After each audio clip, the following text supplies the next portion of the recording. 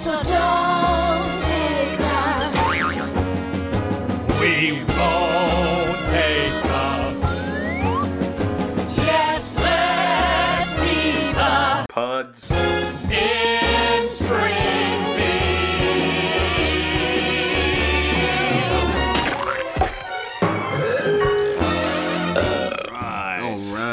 All right. Oh, Matthew McConaughey's here. Yeah. Matthew Okay. Get fucked. That's a long play. People will understand why I'm telling you to get fucked right at the end of this episode now. The strange part is that most people are probably sympathetic with your get fucked Nick position, and then it's going to go, context or not. Seems like a reasonable request. Okay, episode 38 of Pod. In the key of Springfield. Today we're looking at season 4, episode 8, New Kid on the Block. New Kid on the Block, to give the Mad Magazine parody that I assume exists. Almost certainly. And season 4, episode 9, Mr. Plow. Yes, Mr. Plow, that's his name. His name again is Mr. Plow. That's right, that's how it goes. Yes, that song. Yeah. These episodes, pretty good. Pretty good. I thought. Good episodes of The Simpsons. Pretty good. And that's our podcast for this week. in Springfield. I'm getting kind of tired of that bit as well. False endings. Yeah. No, false endings are one of the key features of any podcast. But the editing is a pain anyway. We need to come up with a macro. Like, I don't know if Audacity, the editing program we use, I don't know if it can handle macros, but you just need to do Control-Shift-FE for fake ending, and then it just splices it all for you. What about Macross, the anime about the giant robots? Do you like that? Okay. What about Macro Meats, the factory in South Australia that does kangaroo meat for pet food? Okay. I'm trying to remember the name of that French film that was like Micmacs. That's it. What about Micmacs? A film that I have not seen, and neither of you. Micmacs. Okay, what about Magimix, a brand of blender? What the fuck is this? Let's talk about The Simpsons. My first comment on New Kid on the Block. Which is the one with some neighbours move in and Barb is in love with the daughter. Yeah. It's Ruth Powell, right? Ruth Powell. Yeah. Or Powers? I thought it was Powell. I've got it. It's written down here somewhere. Powers, I've got written down here. Powers. Falls in love with Laura Powers. Laura Powers. All you can eat seafood restaurant. I've got here weird ? All you can eat restaurants I'm on board with. And I can understand all you can eat Indian, or you can eat Thai, or you can eat... I think that's Motorbike Mike. Oh, he's really revving. Try not to talk. I'm turning the gain up as... Nice. and then he stopped his revving. I just turned the gain up an extremely large amount to try and get maximum Motorbike Mike, and then he shut up. And now we have to whisper the rest of the episode. No, I've turned it back down, James. It's Oh, fine. okay. So, all you can eat Indian, all you can eat Thai, all you can eat pasta. I kind of get all of those things. Or you can eat buffets at well, I was going to say Charlie's, but that's an extremely Specific niche reference South Australian to a real reference. place. Although if you are South Australian, you did go to Charlie's at some point in your childhood. Usually when your netball or soccer team had their end of year party. But Yeah, assuming you lived down that way, which we both did. I didn't play netball or soccer. No, but you still went to Charlie's. Yeah, but I think people get the idea of an all-you-can-eat buffet. Pizza Hut, there you go. There's an Yeah. example. Pizza Hut. Yeah. All you can eat. There still is one of those in the same area, like down the road from Charlie's. Yeah, I believe that was the only... The Pizza Hut at Marion might be the only all-you-can-eat Pizza Hut left in South Australia. There's a lot of buffet restaurants around there. There's Yeah. Fresh Choices down that way as well. And Is Fresh Choice still going? I think so. Fuck, that's impressive. God, I don't there think used to be a Sizzler down that way as well, in that corner opposite Flinders Uni, where every single shop that's gone there has died, and they've the now one with turned into a Lone car park. Star and Lone Star Outback Steakhouse. yeah. I mean, of all the things people expect on this episode, Pods in the Key of Springfield, I feel like buffet restaurants in the Marion suburb area. Yeah. That's what unexpected, even by my standards. that's what they tuned in for. Now, my feeling with seafood in buffet restaurants is... Just quickly, yeah. Not only are the all-you-can-eat buffets of Charlie's and Pizza Hut in the same area, they're actually on the same street. That's true. It's a long They're street. both on Sturt Road. But my thinking here is that seafood will be like a subsection of these places usually. There'll be like a section where there's like some grilled fish, My thoughts exactly. some calamari, So- and some crumb bed calamari. yeah, and typically, you know, you might have one plate where you have like a quarter of that plate is dedicated to seafood, and you'll try like, oh, seafood's not bad here. And you have a prawn corner. yeah, A prawner. prawn corner, the new segment of Pods in the Kia You said with a prawn to the Kia Springfield. Springfield. Where we discuss prawns and prawn-related objects. Yeah. Like Peppy the Muppet. He's a prawn, I think. Is he? It might be a lobster. Yeah. Anyway, whatever. I think he is a prawn. I reckon He's he's a a little prawn fellow. I reckon he's Peppy the Prawn. Yeah. And he's responsible for one of my favourite ever Muppet quotes. Someone tells him something and he just goes, "Unbelievable! I don't believe it!" Yeah, Which I good. really enjoy. It's good. It's good comedy. That was another segment of Nick's unnecessary voice acting corner. It's next to Prawn Corner. The very first scene of this episode... But sorry, to tag back onto that sentence. Okay, sure. Seafood is a subset of an all-you-can-eat restaurant, but the idea of an all-you-can-eat restaurant that only does seafood, I actually find that quite weird. Yes, it's strange. I find it quite strange. Now, the very first scene, Homer's watching some sort of like weird 90s like MTV dating show. Yeah. And the host is asking which of these women said, "He looks so sexy, I hope we would have sex." Yep. Which is a bit that I really like, and they're all laughing and cavorting around, and it's my eternal shame. I'm 30 now, I'm never going to be like the sexy guy on one of these TV shows. I feel like, you know, as a child, you watch those shows, like, maybe that'll be me one day. Wow. Never lived that dream. It's gone now. I mean, you could host one of those shows. I could. You could get a camera and make it in your basement. Nothing weird about that. I mean, in this economy, having a basement, that's... Well, I suppose so, yeah. But, yeah, Actually, you I'm know never what? going to be like The Bachelor. You know what? Houses in Adelaide, I think, tend not to have basements. I don't think Yeah. Adelaide supports a basement style of living. Yeah, we're not a common basement. We're not a common area. basement area, no. Yeah. Anyway, that's more very specific. I just want I want the listeners who, because a large portion of our listenership is not living in the same suburb as you and I. I go so far as to say a vast majority. Vast majority, and I feel like they need to know where are the all-you-can-eat buffets. What are the relative percentages of basement ownership? Yeah, when people visit Adelaide specifically because of our podcast, which has happened exactly once, it is it's something people need to know about. It is something people need to know about. Should we get the tourism board to sponsor us, do you think, to promote Yeah, fine dining in Adelaide? I think we need to get in before those bastards at Adelol do it.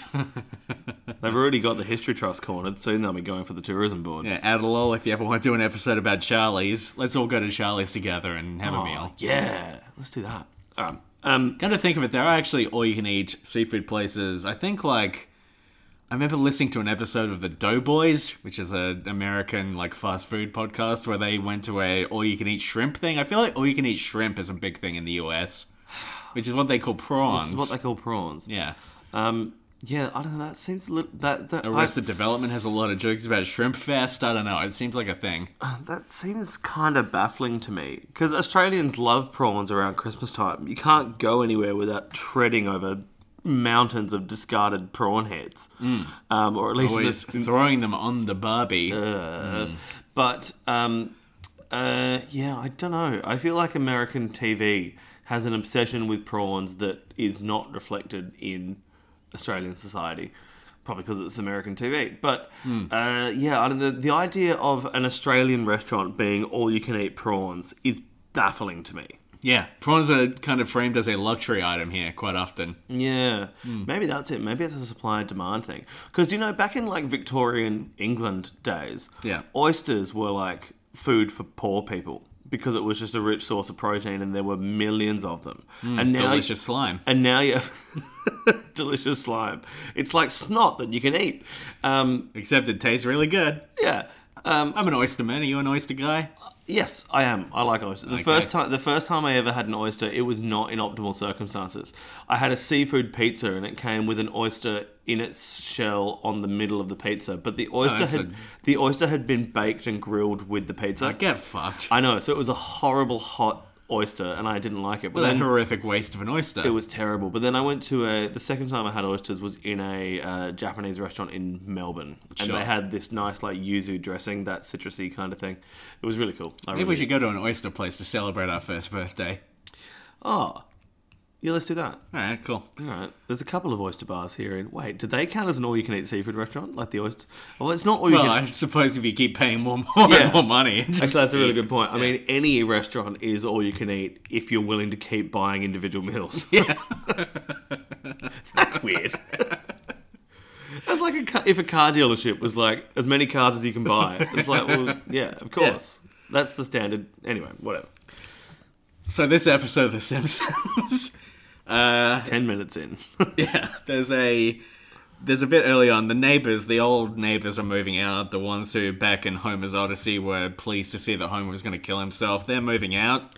Now, that's the same woman that had the Santa's little helper in her backyard, right? Splashing around in her swimming pool. I think so. Yeah, I reckon we decided that was the same woman. So in this episode, they are neighbours to the Simpsons. Yeah. I was under the distinct impression that the geography, when she said, "Mr. Simpson, I have your dog here," that the geography was that she was 2 or 3 streets away and that the dog had run away. I also think that the pool that she had at that time must have been concreted over, because it is not referred to in any point of this episode. Well, interesting you should say that, because as we'll get into a little later in this episode, the geography of Springfield is in flux in this episode. In flux. Yeah, something has gone horrifically wrong with this town. Oh, that's not good. And now our understanding of space is in fluctuation, I think. We'll get into that a little later, though. Okay, we'll put that on the little later pile. Yes, little later pile. It's an increasingly large pile. Let's see. So, yeah, he sees there's a bunch of shit outside the house. There's old newspapers, expired medicine, and wire hangers. Yep. Now, I feel like old newspapers and expired medicine are not in the same category as wire hangers. If I saw a big box of wire hangers just sitting outside, I'd say, great, wire hangers. I'm going to take them home and hang all my clothes on them. Yeah.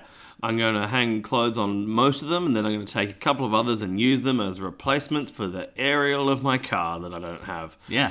It's not going to be anything like that movie Mummy Dearest, where What's-Her-Face is very angry at her daughter for putting her clothes on in wire hangers and screams, "No wire hangers, ever." I'm not going to do the voice, but she does it. What movie are you referring to? Mummy Dearest. Is that It's about like a... is that a reboot of Brendan Fraser? When he had the mummy and then he had Mummy Dearest. And then the mummy was like, "You're ruining all my bandages by putting them on these wire coat hangers." That could be like a very metatextual like reboot of the Mummy franchise. Since the last one with Tom Cruise didn't work, just do it so it's like Brendan Fraser himself trying to get a new Mummy film made, because it's the last time he was like hugely culturally relevant. That's which was later, Mummy or George of the Jungle? I'd say I think George of the Jungle was like 97, and The Mummy was like 99, and then The Mummy Yeah. Returns in 2001. Yeah, okay. Featuring Dwayne "The Rock" Johnson as the Scorpion King. Oh, yes. Who then got his own spin-off film, which then spawned multiple sequels that Dwayne "The Rock" Johnson was not in. Right. And then in like 2009, I think, they made The Mummy like Curse of some bullshit tomb. I forget the name of it, but it had Brendan Fraser again. Brendan Fraser, for the record, has had a legitimately hard run of things, and I don't want to make fun of him, but it would be a good film, I think. I have a feeling Brendan... No, never mind. No, he's gone through some actual shit. There was an article about it a while Oh, back. no, I wasn't going to swing hard against him. I thought I had an anecdote, but I don't. I was thinking about He was someone good else. on that one episode of Scrubs. You know that one good episode of Scrubs? No, I don't know any episodes of Scrubs. Okay, well, there's one that's good. Okay. He's on it. I see. So, that's my hot take on Scrubs. Homer is very reactive in this episode. This is one of my notes. He has strong reactions to everything that happens. He's very cartoony. He's very buoyant. Buoyant. Boing. I like it. It's good. All right. Yeah, I mean, okay. Cool. Yeah. Sweet. This is a fun episode. This is also a weird episode. One of my notes towards the end is, this is a weird app full of fucking great one-liners, just zinging like a motherfucker. Yeah, I think I looked at you at some point, actually in both this and Mr. Plow. Yeah. I turned to you and said, this is a fucking heavy episode. Like, Yeah. there's a lot of stuff going on in both of these, and they're both extremely quotable. Yeah, and just sort of like unhinged in a strange way. Yeah. Like, just like they're just throwing everything at the screen. It's got that, like, season 4 has an energy to it. I think it's different from the earlier seasons where just like fucking everything is happening all at once, Yeah. all the time. And lots of densely packed in things, like when the new neighbours are moving in. Yeah. I'd say it would be standard Simpsons fare to see a moving person drop a box and hear something break. That's fairly standard. Yeah. But it is wonderfully season 4 that the truck has clumsy student movers written on the side of it. Yeah. And so you end up getting like 2 jokes for in a very short amount of time. Yeah. It's good. And just like the concept of such an aggressively terrible business model. Yes. It's fun and good. It's very good.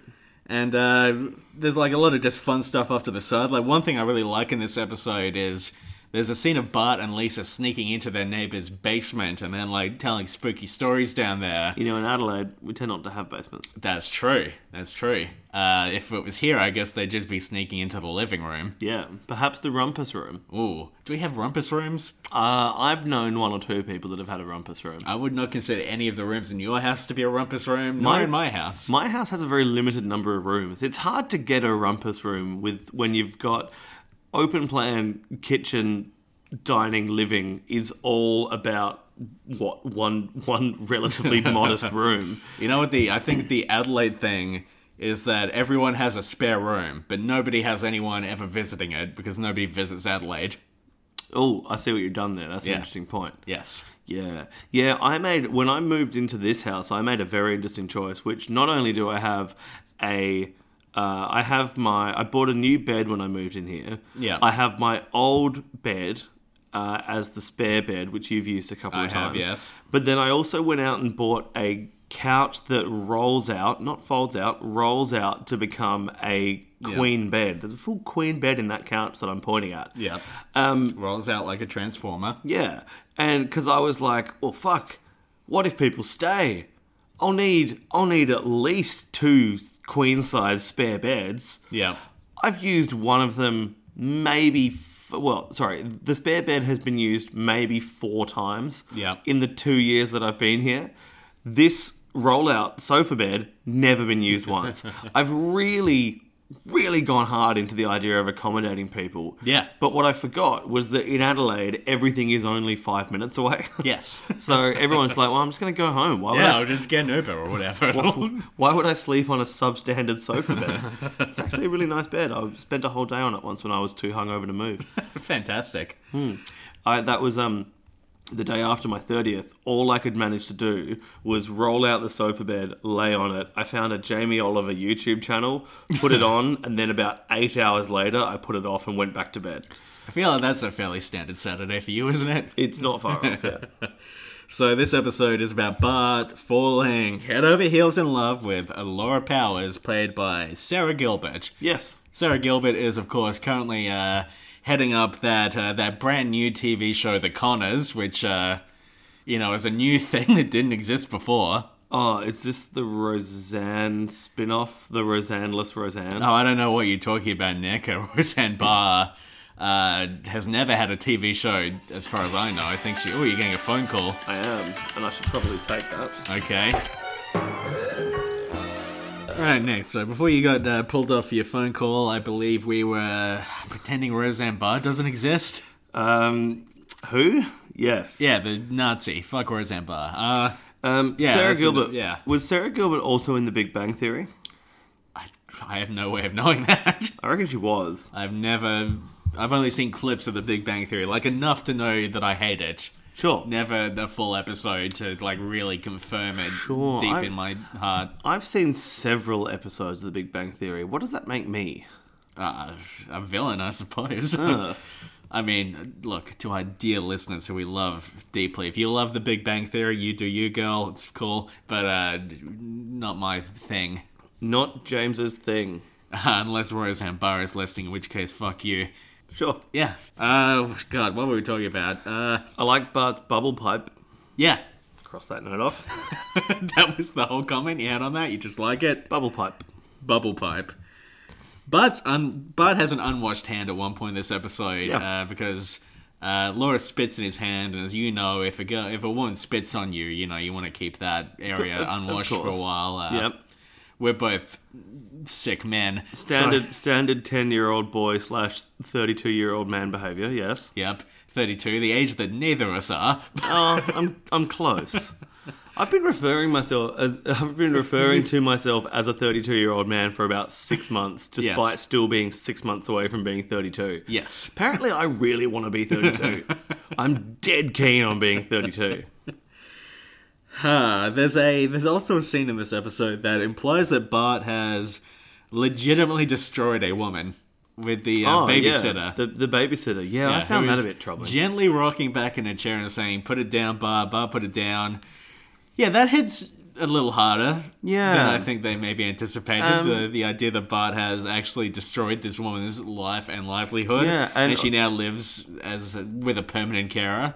Being her sister. Yeah. Which means that not only has he ruined... I just realised I left the milk out from when I made the coffees like an hour and a half ago. It's pretty cold today. I think the milk's probably okay. Would you like me to put your milk in the fridge? What an odd thing for me to have done. I'm just going to quickly put my milk back in the fridge. Okay, well, I've got a lot of notes here, so I'm just going to move through some notes that maybe aren't quite as important while you go and deal with your milk situation. Yeah. So, let's see. What have we got here? Homer and Marge are very upset in this episode that Ruth Powers is single. That seems to really bother them. And they establish this subplot that they abandon almost immediately, where Homer is meant to be trying to set Ruth up with someone, but that just sort of doesn't happen. You got back really quickly. I had no time to get through anything. Can I just say that being single's great, and I really hate when people do that kind of hand on shoulder, sad eyes, like, oh, it's like, no, I volunteer to be single. Yeah. The idea of like, maybe this is me being naive, but the idea that if I wasn't single, I have to spend Saturday arguing with a loved one in a furniture shop. Not interested. Jesus. That's my idea of what being in a relationship is. That's your singular idea of, yeah, being single is good, being in a relationship is good, all things are fine. Oh yeah, I mean, I don't begrudge anyone for it. You just spend a lot of time in furniture stores just tutting and shaking your head. No, see, the great part about being single is I don't have to spend any time in furniture shops. Where'd you get all this furniture then? We were just talking about your couch. From the internet. Actually, no, I did go into a furniture shop to buy that couch. Of course you did. Of course I did. But nearly everything else I own is from the internet. You don't want to trust the internet for furniture. You need to sit in a couch before you purchase it. Actually, that's a good point. You do need to sit it. You do. Yeah. There you go. There's a practical takeaway tip for everyone who listens to Pods and Games Greenfield. Sit on a couch before you buy it. Sit on all furniture before you buy it. Yeah, there's furniture you don't sit on. Like, don't sit on the coffee table. Don't go into a furniture store and just sit down on, like, a dining hall table and say, I don't know. It would be weird to climb a bookcase and sit on the top of it. Yeah. I would not recommend it personally, but that's just me. I'm weird. I don't sit on bookcases. I really wanted you to say I would not recommend it per se. And I was going to be like, what is the implied alternate meaning behind that sentence? Anyway. Now, at one point, they offer Ruth a pornographic videotape that says, "Dust Butt, XXX. Dust Butt. Don't want to talk about that yet, because I've got a note for the next episode that's going to become relevant for us. So I'm just planting seeds here, Nick. Oh. Because, what they say is that, somebody who's truly virtuous is somebody who plants seeds for the trees they'll never see grow. And I'm not quite going that far, because this seed is going to grow before this episode is out. I find it fascinating that you've used dust butt and truly virtuous in the same paragraph. Yeah, well, Well, it's just how I am. I find it remarkable that Laura Powers taught Snowball 2 how to waltz, and yet the takeaway that she has is that she taught Maggie how to waltz. Yes. Snowball 2 is a far more impressive waltz student. Yeah, there's a scene where Laura is looking after the kids. She's teaching them how to waltz. She teaches a cat how to waltz. She teaches a little boy how to waltz, a baby. And then she taught she taught Snowball 2 how to eat cake whilst interviewing a Jewish person fleeing the Third Reich. She taught Snowball 2 how to Christoph waltz. That's a reference to Inglourious Bastards, the scene where he eats cake very loudly into the microphone. Jesus. Okay. Christoph waltz. It was a long walk down a short pier. A long waltz down a short pier. Take this waltz and throw it away.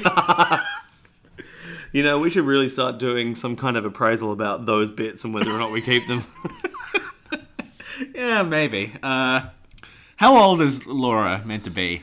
Yeah, I don't know. Laura and Jimbo, I wonder in this episode. Because I It's always very had, unclear to me. yeah, I mean, if Bart's 10, I always had Jimbo pictured as like 14, 15. I didn't picture it like maybe 12, like just a little bit older than Bart. Oh, yeah, maybe. But still within like the same grouping in the Yeah, school. Like Bart's guess year so. 4. I would take Jimbo to be maybe like year 6. Yeah, okay. But then he rides a motorbike. Yeah.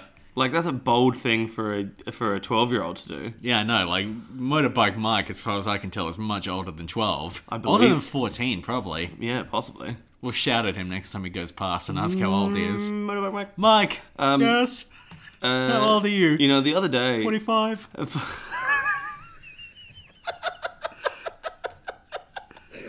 45.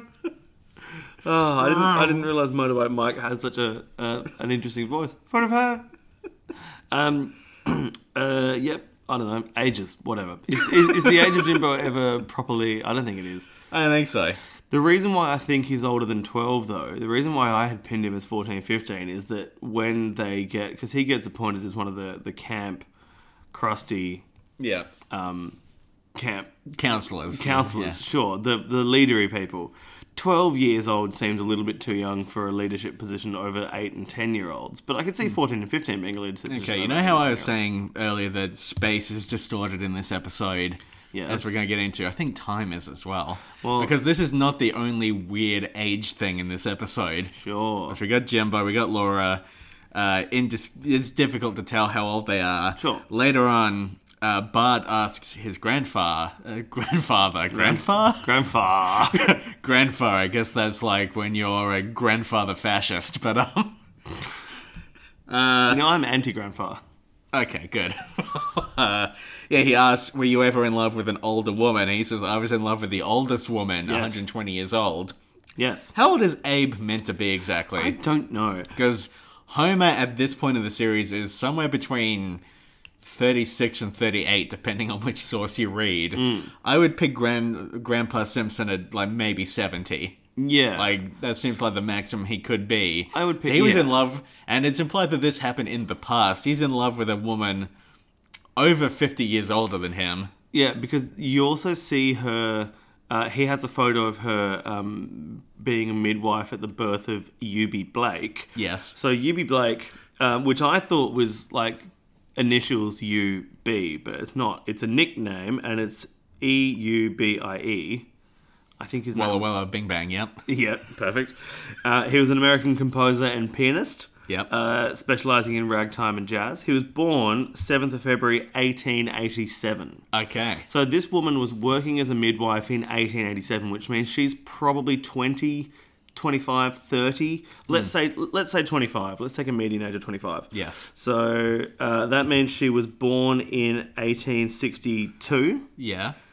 She was 120, so she lived to 1982. Okay, which is about 10 years prior to this. 10 years prior to this. When So- was Abe in love with her? So this means that Abe was falling in love with her when he was half her age. Yeah. Isn't that like... That's Still within the half your age plus 7. No, actually outside of it. outside of. He'd have to be 67 Yes. to be within that rule. Eubie Blake composed Charleston Rag Okay. and also composed the song I'm Just Wild About Harry, a song that I only know about. About Larry Ender, isn't it? Oh, no, I was thinking Dr. Harry from Harry's Practice. Oh, okay. I reckon they did I feel like every time Oh. there was an Australian Harry, they would trot out that song and put I'm it just on wild about Harry, 'cause Harry's wild about me. I hope that's not a culturally insensitive voice. Just a ragtime voice. I think it's fine. It's just a ragtime voice. Yeah, cool. So anyway, that's Eubie Blake, and through that we can see that Abe was in love with... Because then he says, to impress her, I wore a 10-pound beard of bees, and he shows a photo of him with the beard of bees where he looks exactly the same age as he is when he's telling the story. Yeah, it seems like it happened just the other day. It is not a considerably younger photo. No. But it has to have been at least 10 years prior, because she would have been 90... It would have been 1982 when she was 120. It's kind of baffling, really. Very strange. Time, ages have just gone out the window for this episode. Doesn't make any sense anymore. No. What a strange series of things. And then should we dive into this whole spatial issue while we're at this? And yet, not only does time not make any sense, but I think there's someone that has an inkling of this, and it's Bart. Because what does he give Grandpa because it's Grandpa's birthday when Bart goes to visit. Is it Grandpa's birthday? Who knows? Time doesn't make any sense anymore. Yeah. But what does Bart give? He gives a bus schedule. What does that do? It brings you back to thinking about time. Yes. It locks you into time. But what are buses? Fucking variable as all hell when it comes to bus time. They are the grand metaphor for time not making sense. They are. Yeah. Because it might say, bus will arrive at 10:05, and then you get to 10:15 and you're like, where's the bus?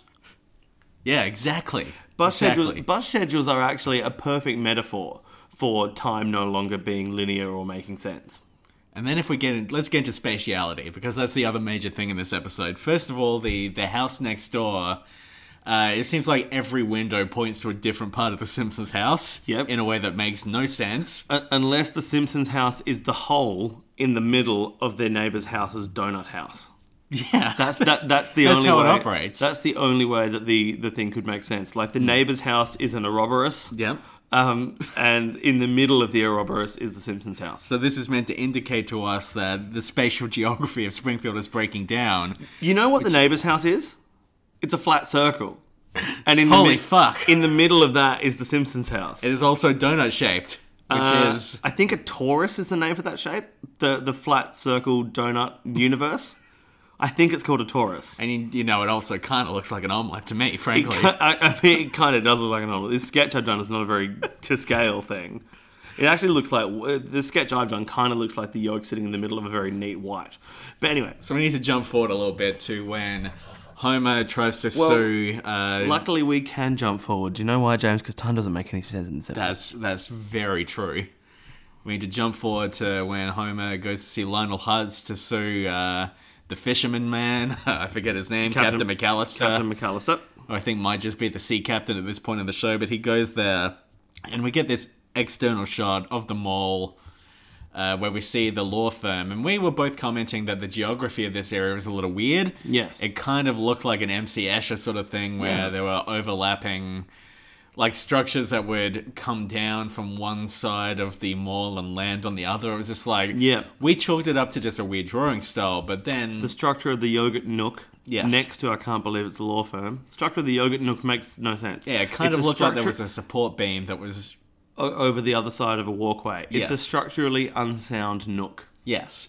And we chalked this up as well. It's just a bit of a strange drawing. But then we get to the next scene where Homer is inside the lawyer's office, which has been situated inside a mall. In the middle of a mall, it seems, because we're seeing there's one of those like open partitions on the second level where you can see down to the level below. Yes. Which indicates to me we're not like on the fringes of this mall here. We're not on an external facing wall. And yet... out this window, we can see, like, the tops of skyscrapers, basically. So, the geography of this, I can't believe it's a law firm, is between two other shops. Yes. So, that takes out two walls as being not possible to be external. Yes. We've got the front of the shop. That can't be external because we're seeing it inside the shopping centre. Down the left-hand side of the yogurt nook, which is on the left-hand side of I can't believe it's not a law firm, we have a walkway that clearly continues down behind. Unless this is a very odd L-shaped building, which it could be, but I don't think it is, then, the only wall which could be external is, in my humble submissions, not. Now, if we... think back to some other episodes we've done recently. What's another example of a building with an impossible geography that we've seen recently in an episode of Pods in the Key of Springfield? I feel like you're leading me down something that I should have been aware of. No, that's okay. It's I was making a bit of a reach there, but What's a movie we watched recently? Oh, The Shining. The Shining, set within the Overlook, a hotel that, if you watch the documentary Room 237, explains has an impossible geography I see. that doesn't quite make sense. And the maze keeps changing. Yeah. And, we see... And what do we learn right at the end of The Shining? Oh, That time no longer makes sense. that time no longer makes sense. Yeah. Because Jack Nicholson always is and always has been and always will continue to be in an ending which I think they lingered on for too long. And but I think it's a brilliant way to end the movie. So, okay, so we've got all of that. We've got time coming apart. We've got spatial geography sort of coming in on itself. Like, in the background of this episode, everything is really just collapsing. And then...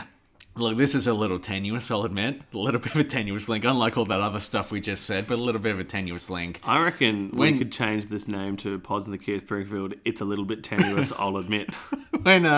When Jimbo arrives at the Simpsons house after Laura has very strangely called Bart into the treehouse to tell him that she has a boyfriend now, which is a very weird scene. It kind of reminds me of me calling you into your own house to talk to you during that the Alex Goldman episode. But anyway, it's a very weird thing. What does Jimbo say when he arrives? Do you remember? Dr. Tongue is here? Dr. Tongue has arrived. Dr. Tongue has arrived. Now, is this meant to indicate to us that there is maybe one doctor, maybe a cabal of doctors working behind the scenes in Springfield? I mean, we've got Monroe in his Monroe box. We've got Colossus, of course, and everything he's been getting up to. Hang on, and this could also explain why, if Jimbo is actually one of Dr. Colossus's evil henchmen, Yep. maybe that explains why he is both 12, 13, 14 years old and able to ride a motorbike. Because perhaps, like Colossus, he is eternal because time no longer makes any sense. Yeah. Fuck. Yes. Hang on. I'm going to go out on a very broad Google search limb and see if this word has any meaning. Okay. I'm just going to check my notes. What have I got on this next page? I'm just going to talk about a few things here while you're Googling. I'm doing something that's very, very bizarre. Okay, all this stuff with Mo is pretty interesting, pretty strange. Mo gets a prank call and he runs to the Simpsons house with a rusty knife to cut Jimbo. He's planning on cutting a child. One thing that really hit me here is that he arrives at the Simpsons house, he leans up against the window, he fucks it in a weird way.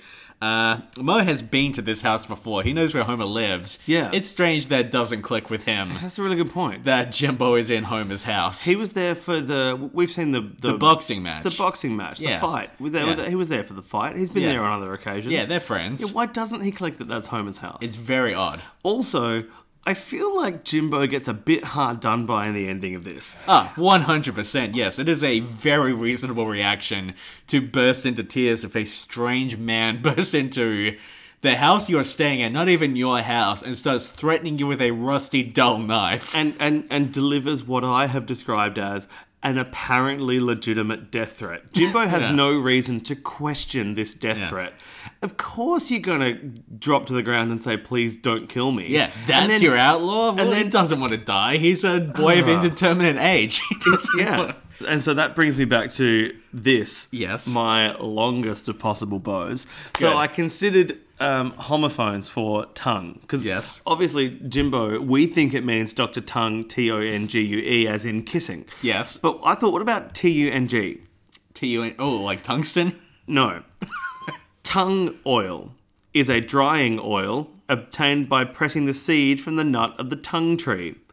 Tongue oil is used mostly for finishing and protecting wood because after numerous coats, it develops a plastic resin-like coating. Tongue is used to preserve the age of things.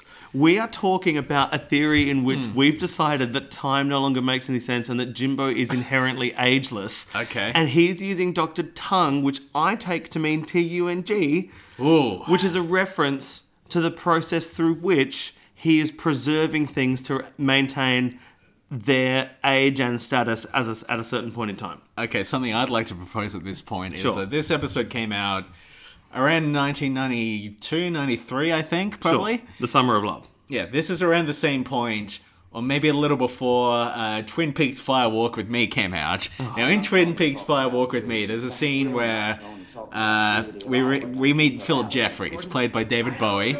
Sure. He walks into the FBI. Kyle MacLachlan's character has just said his whole, I had this weird dream, Philip Jeffries was in it, some shit's about to happen.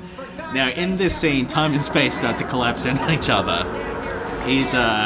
Cooper is watching himself on a security camera. He sees himself in a room he's not meant to be in, and then Philip Jeffries walks in. Philip Jeffries says to Gordon Cole, I'm not here to talk about Judy. No, we're not going to talk about her at all. We're going to leave her right out of it. And then that scene's weird. He disappears into another space. It turns out he was never there at all, right? So time, space, all of this collapsing. And for 25 years, Twin Peaks fans are watching this saying, what the fuck was any of that? That is very strange. I've got no idea. We later find out that when we heard Judy, that was a misnomer. What we were meant to hear was Jowday. It was a different interpretation of the name. That was the problem all along. We all heard Judy, but it was actually Jowday. We've heard tongue. It's meant to be a different form of tongue. Yeah. Yeah. So, that's not Sneaky Peaks ties into all of this. All of this is actually about Twin Peaks. Maybe it's Dr. Jacoby is involved in this. Who knows? I'm going to say... Sneaky Peaks. I'm going to say, not only is that link tenuous, it's tongueous. To me, it's 10 out of tenuous.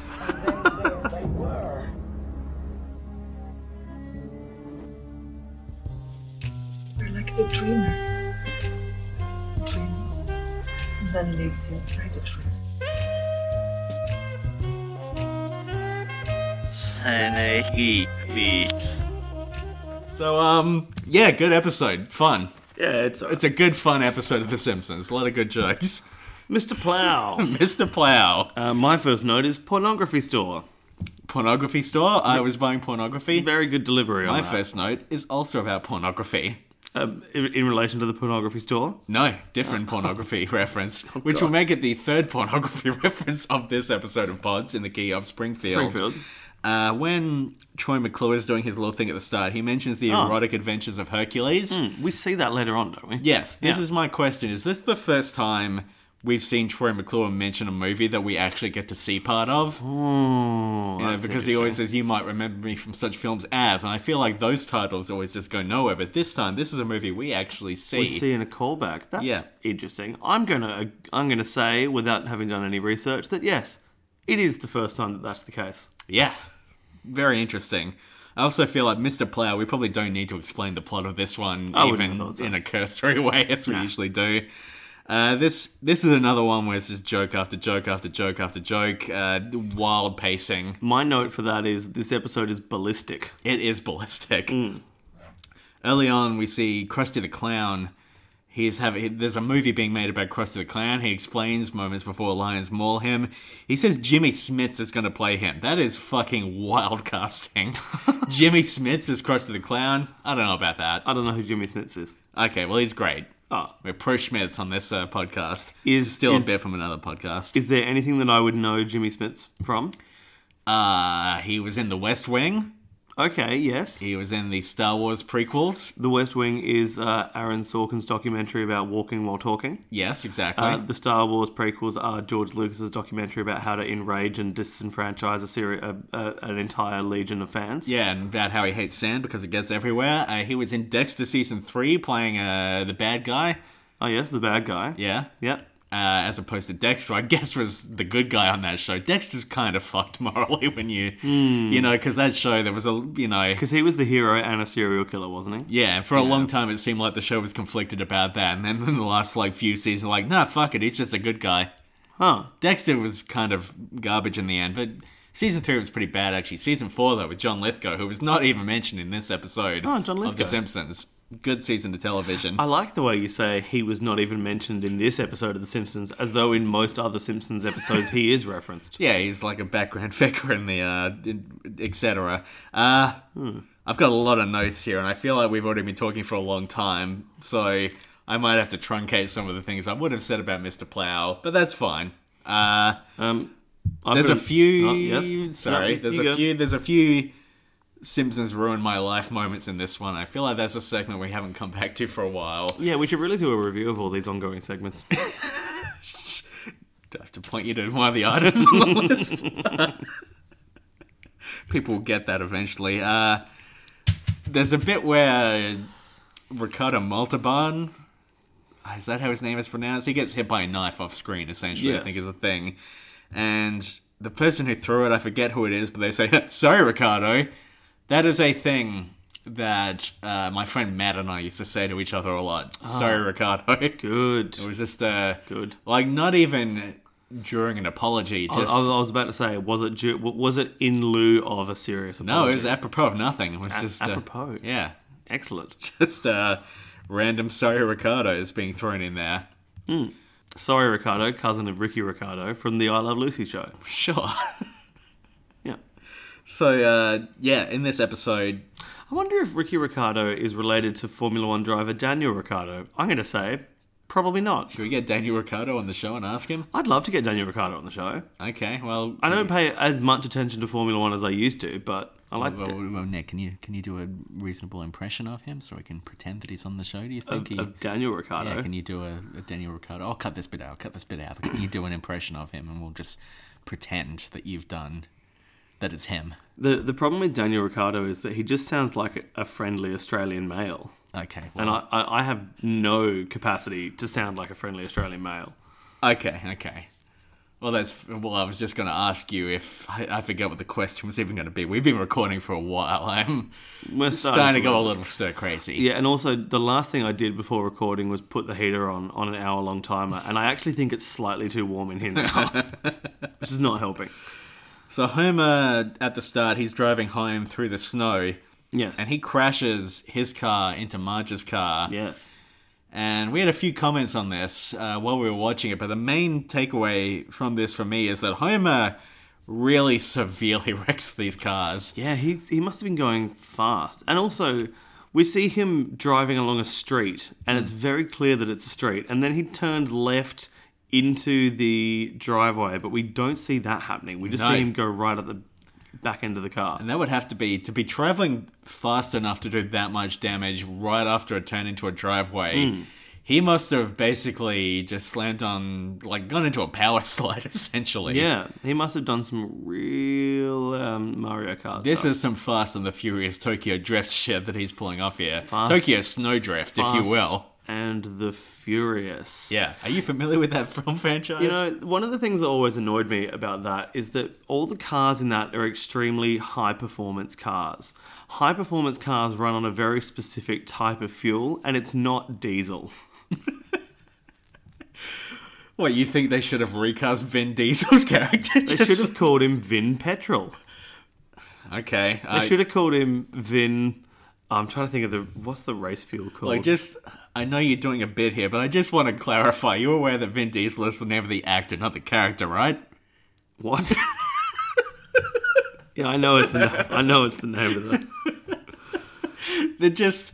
It seemed plausible that maybe you didn't know that. What are you Googling right now? I'm just trying to think that there's a specific term based on racing fuel, and I can't remember what it is. They should have changed. He should have been forced to legally change his name to Vin High Octane Petrol instead of Vin Diesel. It's not a movie about tractors. Yeah, but then maybe he wouldn't be able to say, I live my life a quarter mile at a time. Maybe he'd have greater fuel efficiency. They'd have to change the line. Yeah, but as it currently stands, with the name Vin Diesel, he'd have to say, I live my life one paddock at a time. Because he's driving a tractor. Well, that's why they named his character Toretto. Is that Spanish for tractor? Maybe. I'm going to assume it is. What's the point in checking? Barney in the nappy on the street. Yep. It's snowing, for fuck's sake. Yeah. Like, that is absurd that he's wearing that little on the street. You're cutting right past Put It in H guy, which I assumed you would have a note about. Yeah, it's weird, because I love the Put It in H guy. I love Put It in H, yeah. I love Crazy Vaclav, but it's also one of those things where I skipped past it because even though I have a deep love for it, I think it's been memeified enough that that I am now consciously rejecting it. Well, the interesting thing for me in that scene, I don't think I've ever noticed this before watching this episode, but this time, paying attention, sitting here with my little notebook, I noticed that the car has a fly motif. I noticed that too for the first ever time. Yeah, I'd never really taken Like, that in before. the- There's one on the steering wheel and there's one on the grill of the car. Yeah, the hood ornament, if you will, Yes. is like a silver fly. Yeah. It's very odd. Which is I like that How as is a it- weird piece of design logic. How is it that you and I both noticed that today for the first ever time? Because we're watching it for a podcast. It's a different sort of energy when you're watching intently, I think. I suppose that's correct, yes. Yeah, because I feel like if I'm watching an episode like this just regularly in my everyday life, having seen it fucking a million times, I'm not expecting to see new things. I'm not looking out for like bullshit to talk about. Sure. So that's the kind of thing that passes you by. Fly. The other thing is, It's the kind of thing that passes you fly. yeah, okay, that's good. That's solid. No need to workshop it. I think we can just send that one out. Okay. When Homer goes to the car show, You sure it doesn't bug you?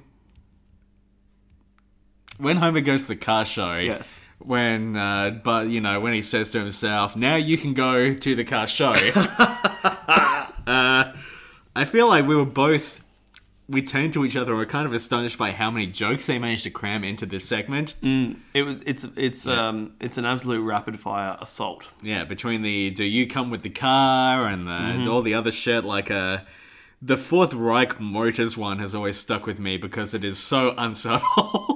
Just that, like, the Nazis have established a car company, and are killing people dressed up as crash test dummies. Live crash test dummies. This is another Simpsons Ruined My Life moment between me and my friend Matt, because not only would we say "Sorry, Ricardo" a lot, we would also say "This exhibit is closed" very good. often. I'm starting to become quite pleased that you decided to do this podcast with me and not Matt, to be honest. This exhibit is closed. Very good. Yeah. And, he just didn't own the recording equipment. That was the main appeal of you. You're also my good friend. Hey, mate. The thing I really enjoy about the Fourth Reich Motors is, they had the opportunity to edit that footage. Yeah. They wanted to get caught. Yeah. Damn Fourth Reich. Well, maybe they just recorded it that morning and just nobody's possibly. gone over Or it. maybe it's live. Maybe what they don't tag is that it's live footage of cars being crashed. That sounds about right. Yeah. Adam West is in this episode. Sure. He's great. I don't know if there's really that much to dig into. He's very good. He's Adam West. He fucking rules. Adam West doing weird Adam West before Family Guy took full proprietary rights of him. Yeah. Yeah. Exactly. It's the jokes that Adam West didn't reject that didn't make Adam West the best at a certain point, but yes, that is a reference to the local tuna brand John West. I don't think John West is local. I reckon John West is a global tuna brand. Are they? That's what Were those ads global, though? I'm putting my chips on. I would imagine so. Putting your chips on tuna? Do you ever think about ads from a long time ago?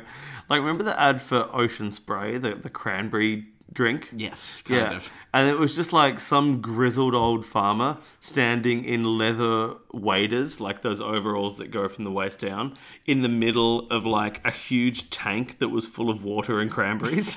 I think about that guy often and go, how did he get there? What's he doing now? What's he doing now? Where's the cranny granny? I'm just going to do Different ad, number one different- on the list, but I'm not going to do it. What was number one on the list? Asking, yeah, okay.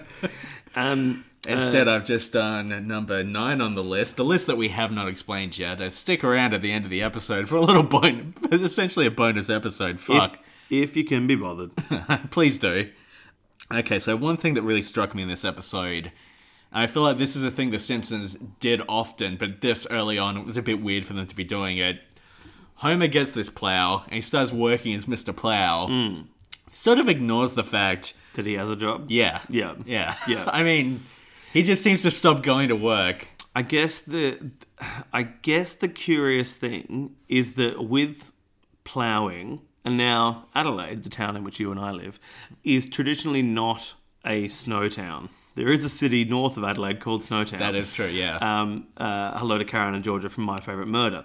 Who I'm sure are listening. I'm positive of that. If they come to Adelaide, they have to do Snowtown, right? Surely. Yeah. Or And maybe... I think they are, like, they said they're going to come next time they're in town. Yeah, maybe they will also do the... And by next time they're in town, I mean in Australia, of course. Sorry. I've forgotten the victim's name, which is not good. Anna someone, the woman that was killed in the bath filled with acid. Yeah. Maybe they'll do that one as well. I was thinking about writing a hometown to them the other day about the one... Do you remember the collar bomb hoax in Sydney? Yeah, kind Maddie of. Pulver? Yeah. Yeah, rings a bell. Yeah. Year 12 schoolgirl that had someone broke into her house, strapped a device around her neck, said it was a bomb, asked for... And it turned out to not be a bomb, but she sat in her house with this thing around her neck for 8 hours while bomb squad police tried to figure out how to remove it without exploding it. Yeah. That's terrifying. Anyway, what was I going to say about home? Oh, so Adelaide is not a town in which it snows. I was talking to my Uber driver last night about, he asked if it snows here. And I reckon about 12 or 13 years ago, there was some snow in the Adelaide Hills. Yeah. And like news crews fucking hooned up there as quickly as they could to get footage of a tiny amount of snow on a street in Adelaide. Yep. But I imagine that ploughing, in the Mr. Plough King sense, is something that you could do in the mornings on the way to work. We see Homer doing a run in front of the school bus. We see him getting out of bed at 7 and to find that Barney has already ploughed all the driveways. Yeah. I think it is feasible that he could be working as a ploughman, eating ploughman's lunch. Yes, exactly, yeah. Cheese and pickled onions. Yeah. I might buy some pickled onions. I'm really hungry. I think it's conceivable that he could be doing that. Oh, we should have got a ploughman's lunch. Then we could have sat here eating a ploughman's lunch Yeah, while that's doing what the people podcast. enjoy during the podcast, the sound of people eating onions. And also, we're sitting a metre away from each other, facing each other to talk into this microphone. It would be abominable if we had a proper funky cheddar and some pickled onions. Proper funky cheddar. Are you a fan of pickled onions? No. Oh, I'm not a big onion guy in general. not a big onion guy. Yeah. Oh, To me, onion is like an ingredient. It's not a thing I'm not a Tony Abbott like onion eater. Just chomping into them. I'm getting another phone call. Okay. Sorry. Alright, so we just got interrupted by another phone call. And Another phone while call. you were taking that call, I went to the kitchen to get myself a glass of water. Sure. Couldn't help but notice that in the kitchen, on the counter, you have 2 cans of John West tuna. I do, actually, yeah. I think it's all, I don't know, I feel like... That's curious. I feel like I saw that, I'm like, have I been the subject of some sort of subtle manipulation? But probably not. You know, this is a Monroe box. It is? It's not. I've Is that electrified. why there's no basement? I've electrified the floor. I haven't done any of that. I was wondering why I was getting shocked frequently, and I think that's just because I'm susceptible to easy surprises and confusion. God, I'm getting worn out. Let's keep going with the episode of Pods and All right, the Key. stop punching the table. It's Springfield. being picked up by the microphone. I like that the ad for Sea Shanties by Captain McAllister features we don't hear the song, but in the titles of the Sea Shanties we see the flogging song. Yeah, I like that the ad that you're referring to. It's initially an ad for the all-you-can-eat seafood restaurant. That no, it isn't. It's just what is that an ad for? So Lisa says, "Oh, look, you can buy Yeah, it's just cheap commercial time on Channel 92." And then we flick to it, and it's Captain McAllister talking about his Fuck, sea I'm shanty conflating album. the two ads in my head because I was thinking of the ad in the previous episode also for it, where he says "BU requiring more iced tea." Yes, which is wonderful. So yeah, this is just a shanty one. But there's and there's weird crossovers within this ad with this and the previous episode. Yeah, well, for a start, it's 2 episodes of The Simpsons in a row where we see Captain McAllister doing ads on TV. Yes. One of them is presented as being a shit ad on a cheap channel, whereas the other is just a general normal TV ad. Yeah, That's For curious. his like side hustle. For a side hustle. And then when they have the list of like the shanties that are on this album that the Captain McAllister is putting out, one of them is Love Theme from Dust Boat. Now this is weird because it's mixing together the love theme from The Love Boat. Yes. And Dust Boot. Yeah. A movie that was just fucking referenced in the previous episode. Dust Butt. And it's referenced maybe once.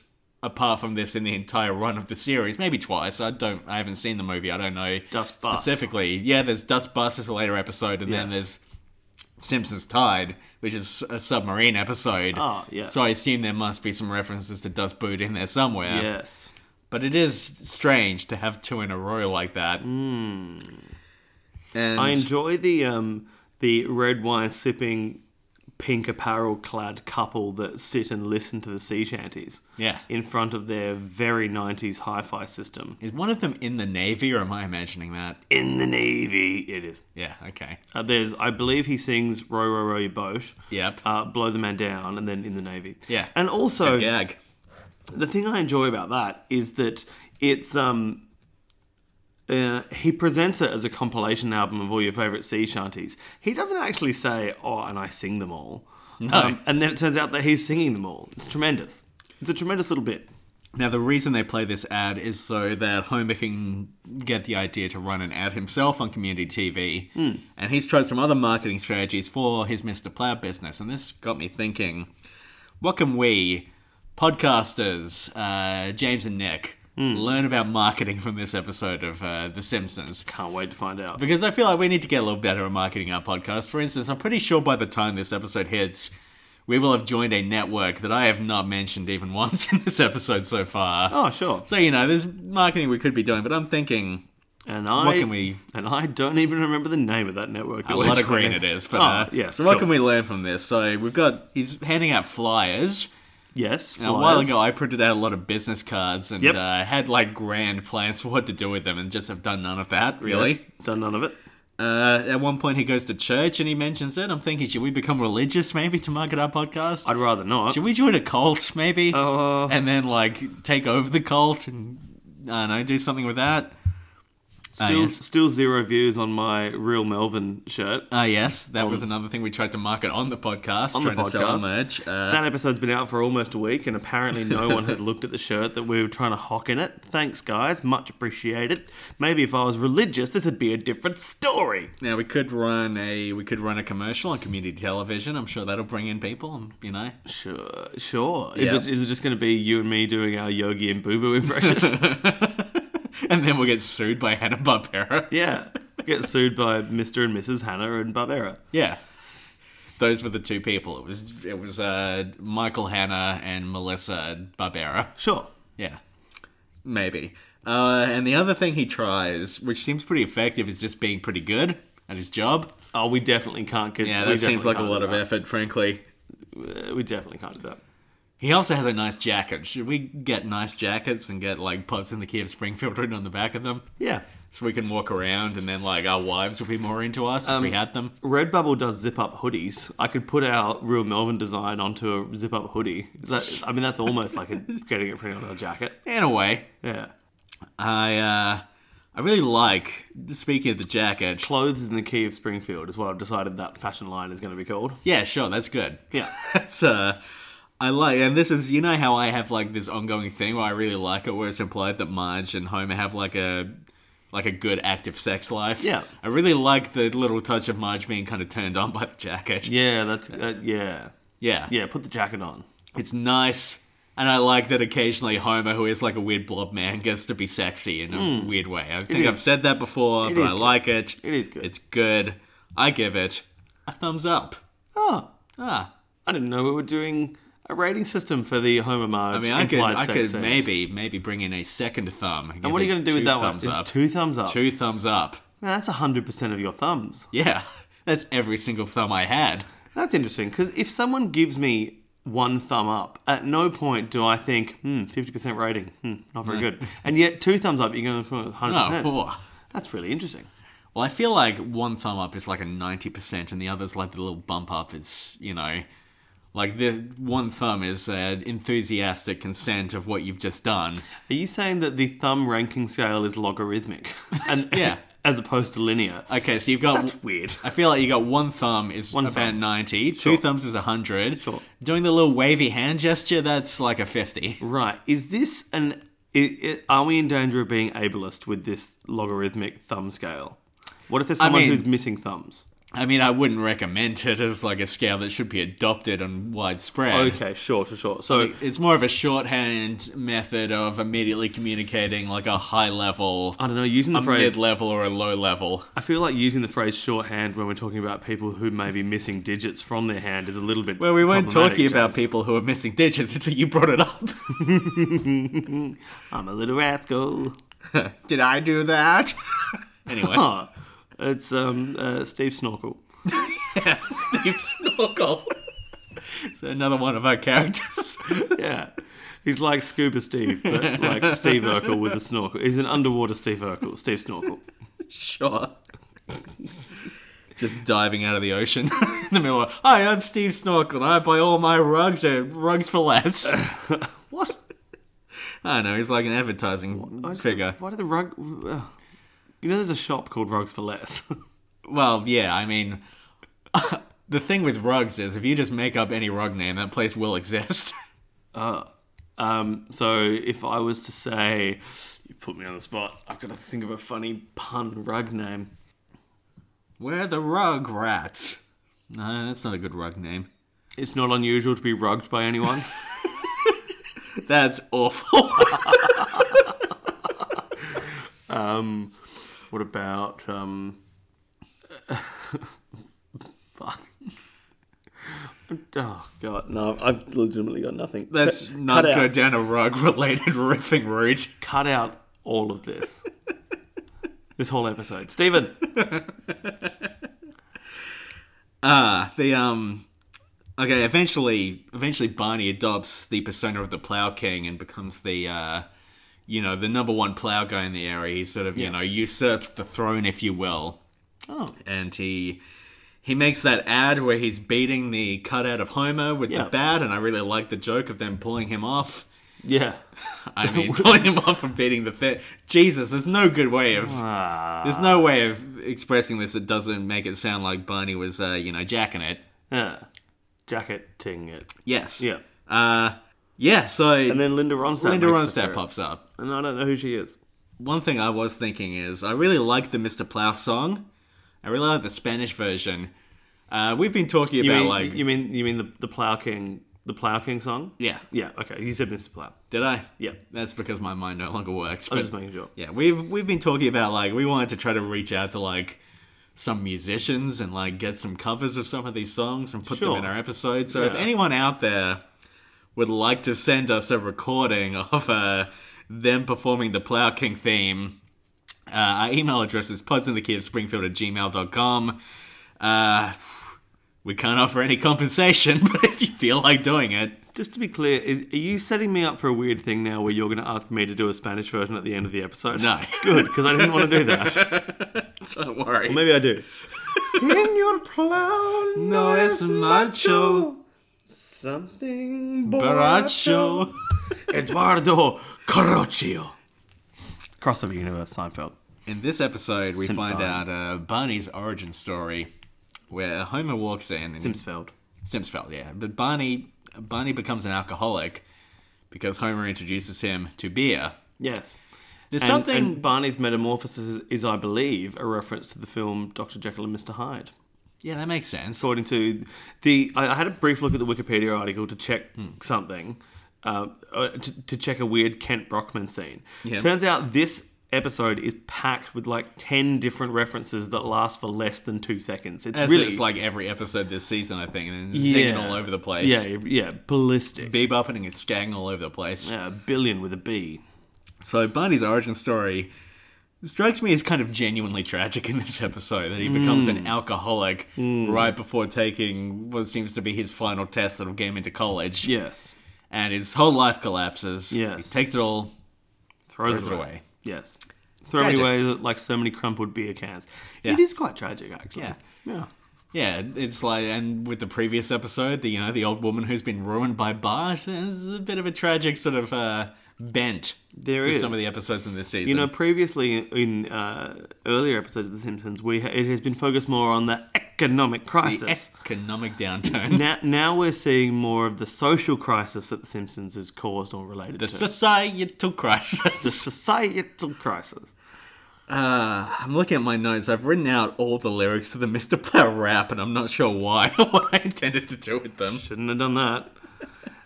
The second commercial that Homer does... Yeah. The second commercial for Mr. Plow. Yeah. When it gets to... And that's the one that's all very artsy. Yeah. Gets to the end of it, and Lisa said, was that your commercial? And Homer says, I don't know.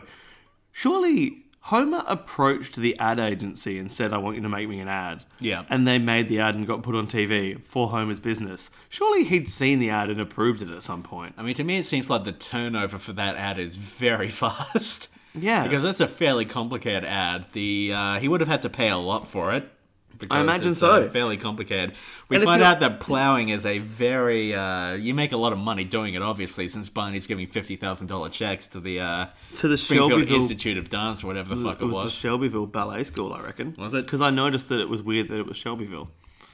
I might be wrong. But I just find it weird that Homer didn't approve the second ad. Because he would have paid a mint for it. An absolute mint. A figurative mint, as in a place where money is made, rather than a breath mint. Yes. It'd be weird to pay for that in Tic Tacs, which Little is what weird. Marge ate in Little the weird. first episode. Yeah. So Homer tries to kill Barney. Yep. And he nearly succeeds. Yeah. And then he doesn't. Yeah. And then God himself steps in Maradona. in a wild twist. Wild twist. Yeah, God announces that he is here to fuck shit up, and he gets rid of all the snow. And then, I mean, I guess neither of these men really looked at how short-term their business model was, really. Oh, that's an They never interesting point. considered that snow isn't there all the time. Snow is transient in its nature. I mean, there's snow business like the plow business. That's good. That's what I've always said. That's very good. yeah. Ploughing is by its very nature liminal.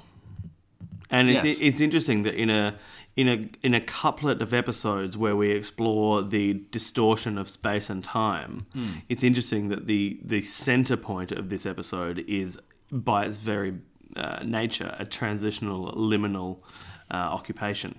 Yeah. Yeah. Yeah. Yes. Kent Brockman does a scene in which he announces the Barney disaster, and it's a reference of Walter Cronkite, a scene-by-scene recreation of Walter Cronkite announcing the Kennedy assassination. Yeah, kind of a grim thing to go to. Yeah.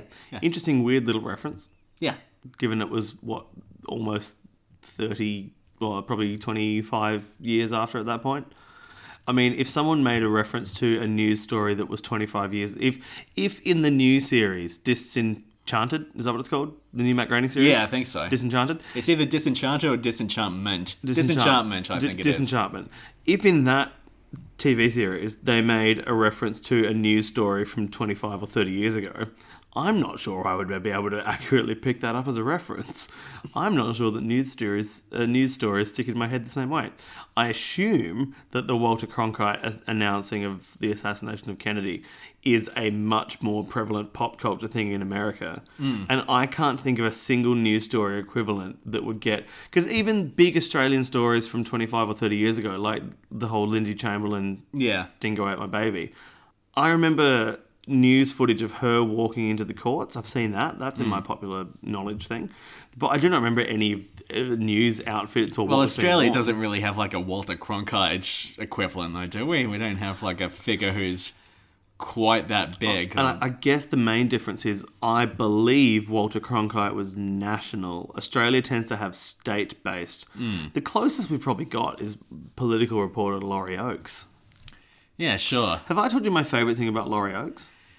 I don't think so. During an election coverage 1 or 2 years ago, a federal election coverage, Sportsbet, I believe it was. Sportsbet. They were running a betting pool on which colour tie is political reporter Laurie Oakes going to be wearing tonight. And people were betting on which colour tie. He heard that they were doing this. So every time they went to an ad break, he'd put on a different colour tie until he assured that every single person that placed a bet was correct in their bet. Fuck. And I believe Sportsbet paid them all out. Well, that's great. Isn't that the best thing that a political commentator has ever done? I can't go a day without getting a promoted tweet on Twitter or like something on Facebook from Sportsbet. They are fucking. It seems like I feel like they're hounding me, frankly. Just constant Sportsbet, and I don't want to bet on any sports. No, I'm not a sports betterman. You bet on sports once, and It ruined the experience for me. It ruined the experience of the soccer because game. I was too engaged in winning my bet. We've talked about that in a previous episode of Pods. Yeah, in the key Of Springfield. Yeah. Don't forget to like and subscribe. Speaking of which, I think this episode might be over. I feel like we've Thank Christ for covered that. just about everything.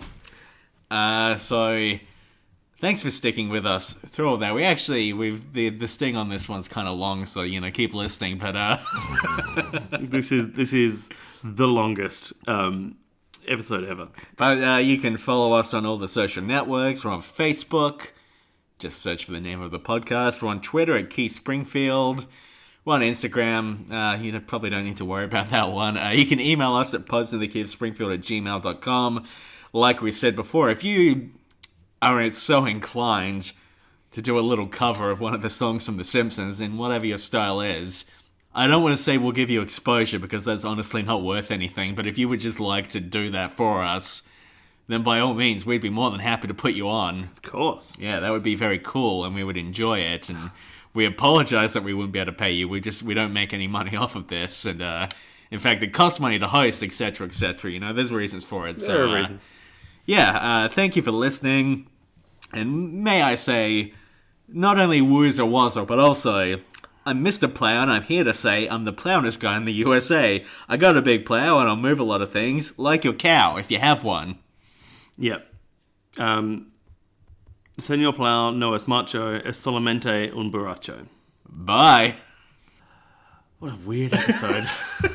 That was wild shit. In Springfield.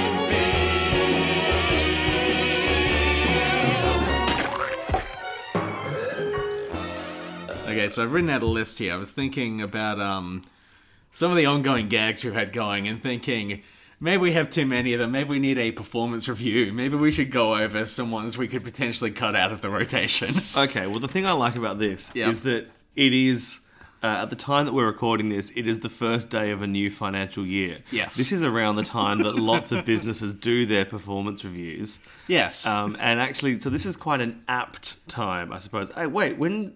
Have we missed our 1 year No. anniversary? I've got it in my phone when we released the first episode. I can look that up right now. I've got it.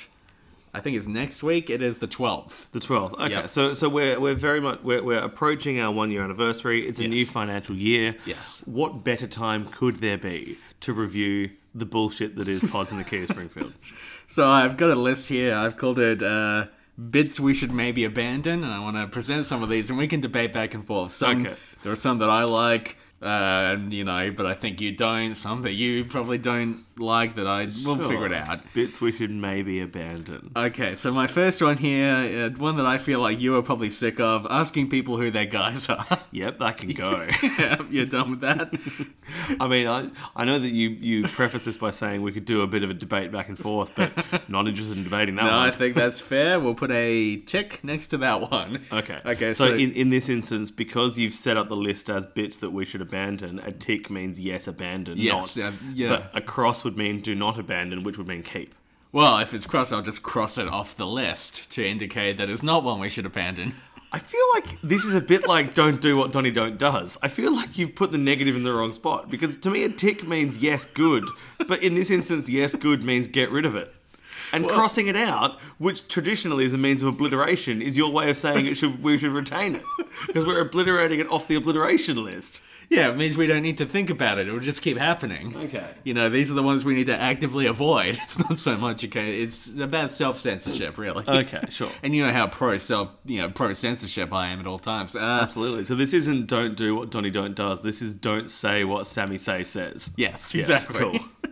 Number 2, referencing that one time Mark Maron saw Damon Wayans and learned that he intended to just go up there and do a jazz set. Yes. Yep. I'm feeling like this is very specifically touted towards me not liking the Marin references that you do. Is this the rest of the list? No, Oh, it was okay, only cool. those 2. There are other things. Cool. Okay, number 3. I think we should consider limiting the list of main characters in the show to 7. And then we have we have The Simpsons, we got Mr. Burns, the primary antagonist of the series, and then Springfield, the town itself, which I consider to be a character in the series. Okay. I think we should, we should stop saying Milhouse is the 47th character, or whatever that bullshit was. My query here is: are you talking Simpsons or are you talking Pods? Because there is an The Pods universe needs to keep expanding, I think. I don't want to limit us. Okay. I'm glad the Pods universe can keep expanding. I have to say, I enjoy the ongoing joke of Bumblebee Man being the 8 millionth main character of The Simpsons. I enjoy that kind of stuff. But look, Okay. if you think of it, if you've shortlisted it on the abandonment list, then maybe it is getting a bit hack. Maybe Okay, it's getting a bit tired. I'm gonna put an asterisk next to that. The symbology in this list is so baffling. The asterisk means we'll revisit this. Okay. Okay, number 4, Nick, why don't we talk anymore? Yeah, that one can go.